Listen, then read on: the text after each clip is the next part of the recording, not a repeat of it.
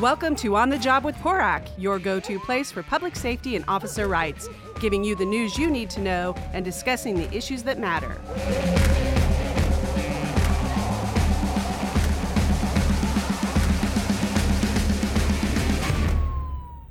Hi, and welcome to another episode of On the Job with PORAC. I'm Brian Marvel, president of PORAC. With me today is PORAC Vice President Damon Kurtz. Today we're back on Zoom hosting Sean Shepard. How are you doing today, Sean? Doing well. Thanks for having me. You have a great new year? Yeah. Anything to get out of 2020, you know? Exactly. Sean is the founder of the innovative organization known as Game Changer. For the pandemic and forced lockdowns, Game Changer was bridging the gap and facilitating a platform for law enforcement and the community to meet and have an honest and open dialogue. To further solidify the bonds that were made during these discussions, the attendees would join together afterward to enjoy a live sporting event. Unfortunately, after March 2020, everybody knows the entire structure of how Game Changer operated had to pivot to a virtual meeting forum. So we're happy to bring Sean back to get some updates on how the program's going. Thanks again for wanting to do another podcast with us. I appreciate that. I really do believe you have a solid program. It was awesome that you were able to change directions very quickly and take your program to a virtual. So I guess the first question is, how did that work out initially, and where are you at now? So initially, I had no idea what we were going to do.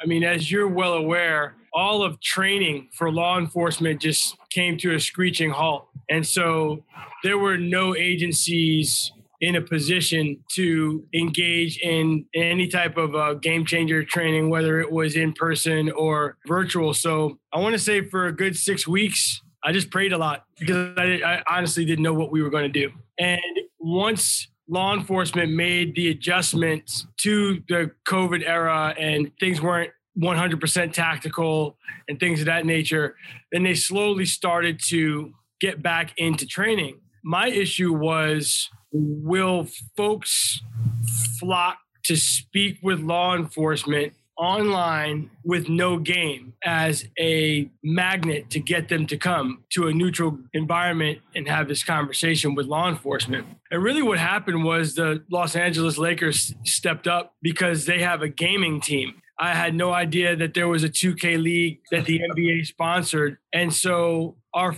first virtual Game Changer took place 3 hours before the start of the Los Angeles Lakers gaming event. And it has worked out. It has worked out to the point where we're not even including games anymore because we discovered that people weren't really all that eager to watch people play a basketball game in a computer environment. They were more interested in the dialogue and expressing themselves and learning from law enforcement. And let's keep in mind, all this was taking place during a pandemic. People were losing their jobs. Some people were getting evicted. Money was tight if your revenue streams weren't cut off altogether. And during this period of time, we continued to see officer-involved shootings, protests.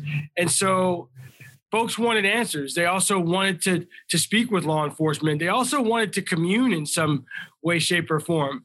You know, a lot of people were suffering from isolation, which of course can lead to anxiety and depression and all those other mental health issues. So our model has actually taken off. A lot of doors have opened as a result of our capability to bring members of law enforcement from around the country and community residents from around the country to convene and converse and devise solutions together at the drop of a hat. You don't have to leave your house. You don't have to leave the comfort of your living room. So it's been a blessing in disguise. I wish it hadn't happened because, as Damon and I were talking, we were on the cusp of Game Changer really taking off in person. We had events scheduled with the Los Angeles Kings, our first event with the Anaheim Ducks. We were going to have our first in-person Lakers event, and we haven't done any of that. We've had to do everything through Zoom, and it's been nothing short of really amazing. I know PORAC sponsored a few events, and we intend to sponsor some additional events in 2021 for your program. I know with the success of the virtual program, do you anticipate when we can sort of get back to normal, whatever that looks like, to have the events again, the sporting events, or do you see your future now lying with just strictly holding maybe just the meetings either virtually or in person, and then moving forward from that?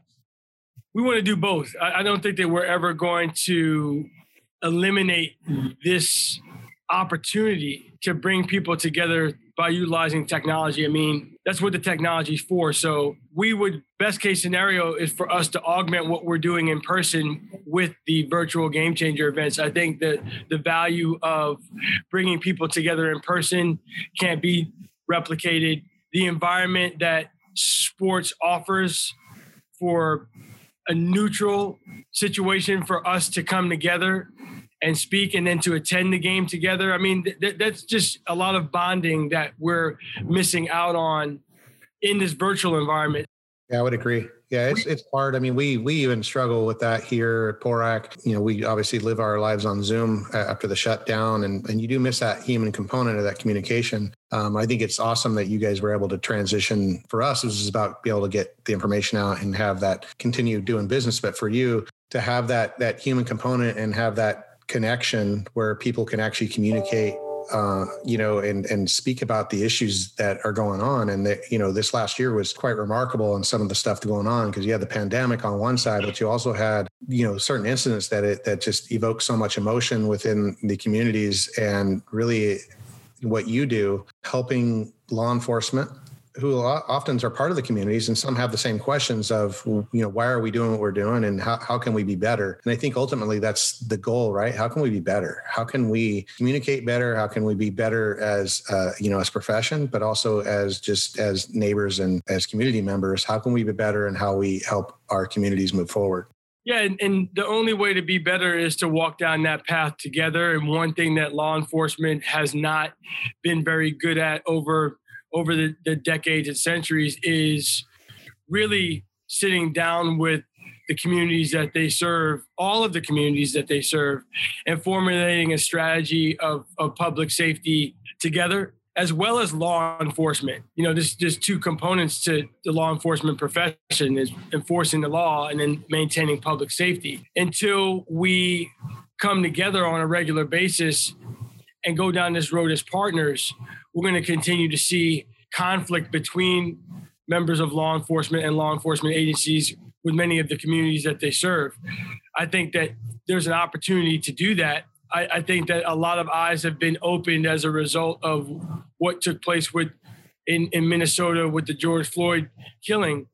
It's a shame that a tragedy had to happen in order for there to be change, but unfortunately, that's just the way our country works sometimes. We don't move until something happens that forces us to move. So we'll continue to move forward and be a change agent from a grassroots level.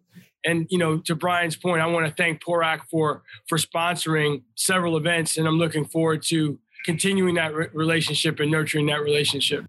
Yeah, thank you. And thank you for allowing us to be part of what you're doing. I think it's so important. We're doing everything we can, at least from, our perspective, to try to have those communications with our communities. How can we move forward with positive conversations, positive reform, make sure it's meaningful, but it doesn't sacrifice, what needs to be done on either side, and as far as, the safety of the officers, but also the safety of the public. I think having that perspective is important, and having the ability to look at it from different perspectives is how we're going to get to where we need to be. Because unfortunately, I know there's some folks who don't want us to be there at all. But the unfortunate part is there is a component of our society who does prey upon our communities, and we need to have somebody there to make sure that doesn't happen. At the same time, we need to make sure that there's safeguards that doesn't go too far.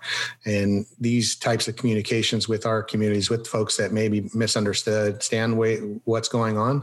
And then, hopefully helping our organizations, our police organizations, to communicate better. Because sometimes, what they're trying to do may not be bad, but their communication skills and how they bring that across. And then maybe some of the tactics and what they do really, sparks this type of unrest. And maybe it could have been prevented in the first place with better dialogue, better communication, communication. I know here for me locally, we had protests, but they, for the most part, went off very, very without incident. But there's been a lot of work done, to have that communication done in the communities, the community leaders. So when it's time for those protests to happen, hey, let's do this. We're going to be here to make sure you get to amplify your voice and do it in a safe manner, but we're not going to interfere. And it didn't become a violent protest because no one was there to try to stop that from happening. It was about letting people, do that. But having those relationships is what made that happen.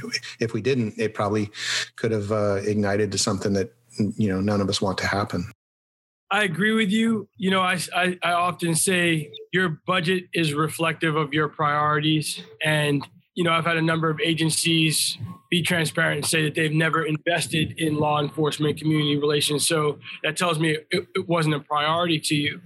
And so, to those folks that think that law enforcement should be done away with altogether, I passionately disagree with that. I do agree with reprioritizing fiscal dollars, not defunding, but just taking a look at how we're investing the funds that we do have in a preventative nature.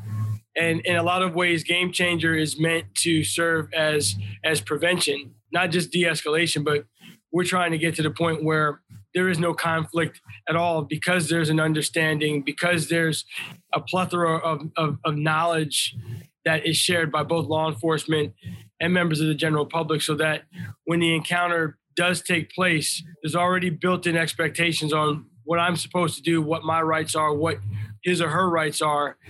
And I firmly believe that a large majority of law enforcement community relations and their interactions can go off without a hitch, like a majority of them already do. I just think that we have been negligent across the board in getting on the same page before the encounter even takes place. So, for example, one of the solutions that we've come up with is to reintroduce rights and responsibility cards into society so that when you're pulled over, you already know what your rights and responsibilities are, and so do members of law enforcement, and vice versa. Right now, we don't have that. And in some cities, like San Diego, for example, rights and responsibility cards were in circulation. And for some reason, probably fiscal reasons, they did away with them. I just think that there's a lot of low-hanging fruit actions that we can take right now, that we can implement right now. It just takes decision makers inside law enforcement agencies and our elected officials to move forward. And I do want to say this. I want to commend law enforcement for showing up and being present and recognizing that there are problems that need to be solved. I say that because our elected officials have been grossly absent in this process. And I think it's incumbent upon all of us to get them involved. It's their job. If they're public servants, like they call themselves, they should be involved in this reform process. They should be involved in not just coming up with solutions, but implementing them as well.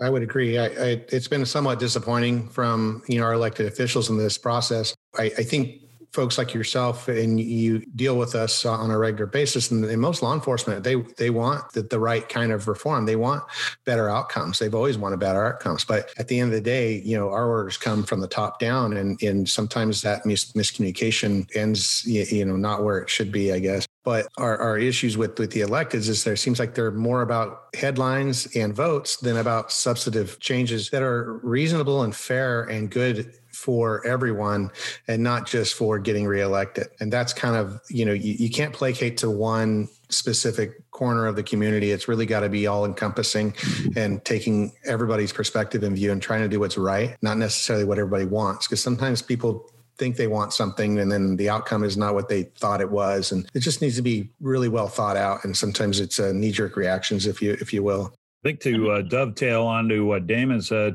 Sean, have you had any elected officials actually attend one of the events?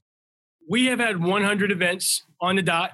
We've had 1,500 people participate over the past 4 years. We're going into our 5th year now. We've had 2 elected officials participate and only 1 stayed the entire time. And it's not like we haven't reached out to them. So, I feel like it has to be a collective effort where it's not just our nonprofit reaching out to them. I believe that law enforcement, another branch of government, has to hold their feet to the fire, because if not, they don't seem like they have the appetite for this. To Damon's point, if they're worried about votes and fundraising as opposed to solving problems, then we have the wrong people in elected positions. They're supposed to be solving problems. Yeah. So with everything that is currently going on, and obviously the vaccines are being out there, and I've read some stories where it said it may take 2 years just to get back to the way it was prior to the COVID-19. How many programs do you anticipate doing in 2021? I know you are doing this program in several other states. What's your capacity for expansion outside of those states that you currently are doing? I mean, we could actually do 2 Game Changer events per day each week based on the time zone. So if we were going to do a Game Changer event to cater to the East Coast, we could do it. We could start at 10 a.m. our time, be done by 1 p.m. our time, and then turn right back around and start at 3 p.m. our time, which is what we do typically, 3 p.m. So we have a lot of capacity to engage law enforcement and members of the general public because of technology. So I don't really want to put a ceiling on our capabilities at this point. I'm just looking forward to, the new partnerships that are beginning to sprout based on the seeds that were planted in 2020. People are still adjusting. And when I say people are still adjusting, I don't necessarily mean law enforcement. I mean corporate sponsors who, when George Floyd was killed, now all of a sudden they care about what's taking place in-house. How are community relations, how are employee relations inside our house, and what do we need to do to solve some problems that we either knew existed and really didn't feel compelled to do anything about it, or some things have come to the surface and now we need to act. A lot of companies are still going through that and they don't know what to do. And the good thing is we have had the opportunity to get our brand out there a bit, and people are looking at Game Changer as a way to come together as a corporation, not just to engage with law enforcement, but I've also been hired to moderate employee discussions, really utilizing the Game Changer model. What are your problems? Get together, come up with solutions to these problems and implement them. It's not rocket science. It seems like it, for whatever reason, it seems like it is, but this is just the art of communication. What are the problems? Let's devise solutions to them and implement them. So it's been a great ride. I temper that because I do feel for the people who have lost loved ones and lost their means of gainful employment, but our trajectory is a positive one. I definitely agree with you. And again, Sean, I want to thank you so much for coming on to the show, and we look forward to sponsoring some more events down the road with your organization. Having known you for several years now and watching your program develop, I definitely think it's one of the most worthwhile community law enforcement program that I think we have out there. And I really do look forward to the time when you can go back to having the meetings, the discussions, and then going to a professional sporting event. I think when we first met and talked about that, I think you were spot on. When everybody gets into that stadium, not 100% are supporting that one team, but the reality is the people in that hometown, our majority of them are supporting that home team. And I think that's a fantastic opportunity for people that may never have crossed paths, coming together, rooting for a team and enjoying each other's company and breaking bread over that. But before doing that, having those really hard discussions that need to be had between law enforcement and the communities that we're sworn to protect and serve. So again, I want to thank you so much for putting this together, joining us today. I really appreciate that. Thanks for having me, Brian. Thanks so much, Damon. Well, this will close out this episode of On the Job with PORAC with Sean Shepard. We hope you enjoyed it. We'd love to hear your ideas for upcoming episodes. Join us on all our social media platforms and be sure to tag us with your suggestions. Go to porac.org to learn more about California's largest law enforcement organization, representing over 77,000 public safety members. Make sure to check out and share our monthly podcasts and past episodes on PORAC.org, iTunes, Spotify, iHeartRadio, YouTube, and wherever available. Lastly, we'd like to say thank you to all our PORAC members and our nation's law enforcement. Be safe and have a great day. That's it for this episode. Make sure you tune in next time as we discuss the issues that matter.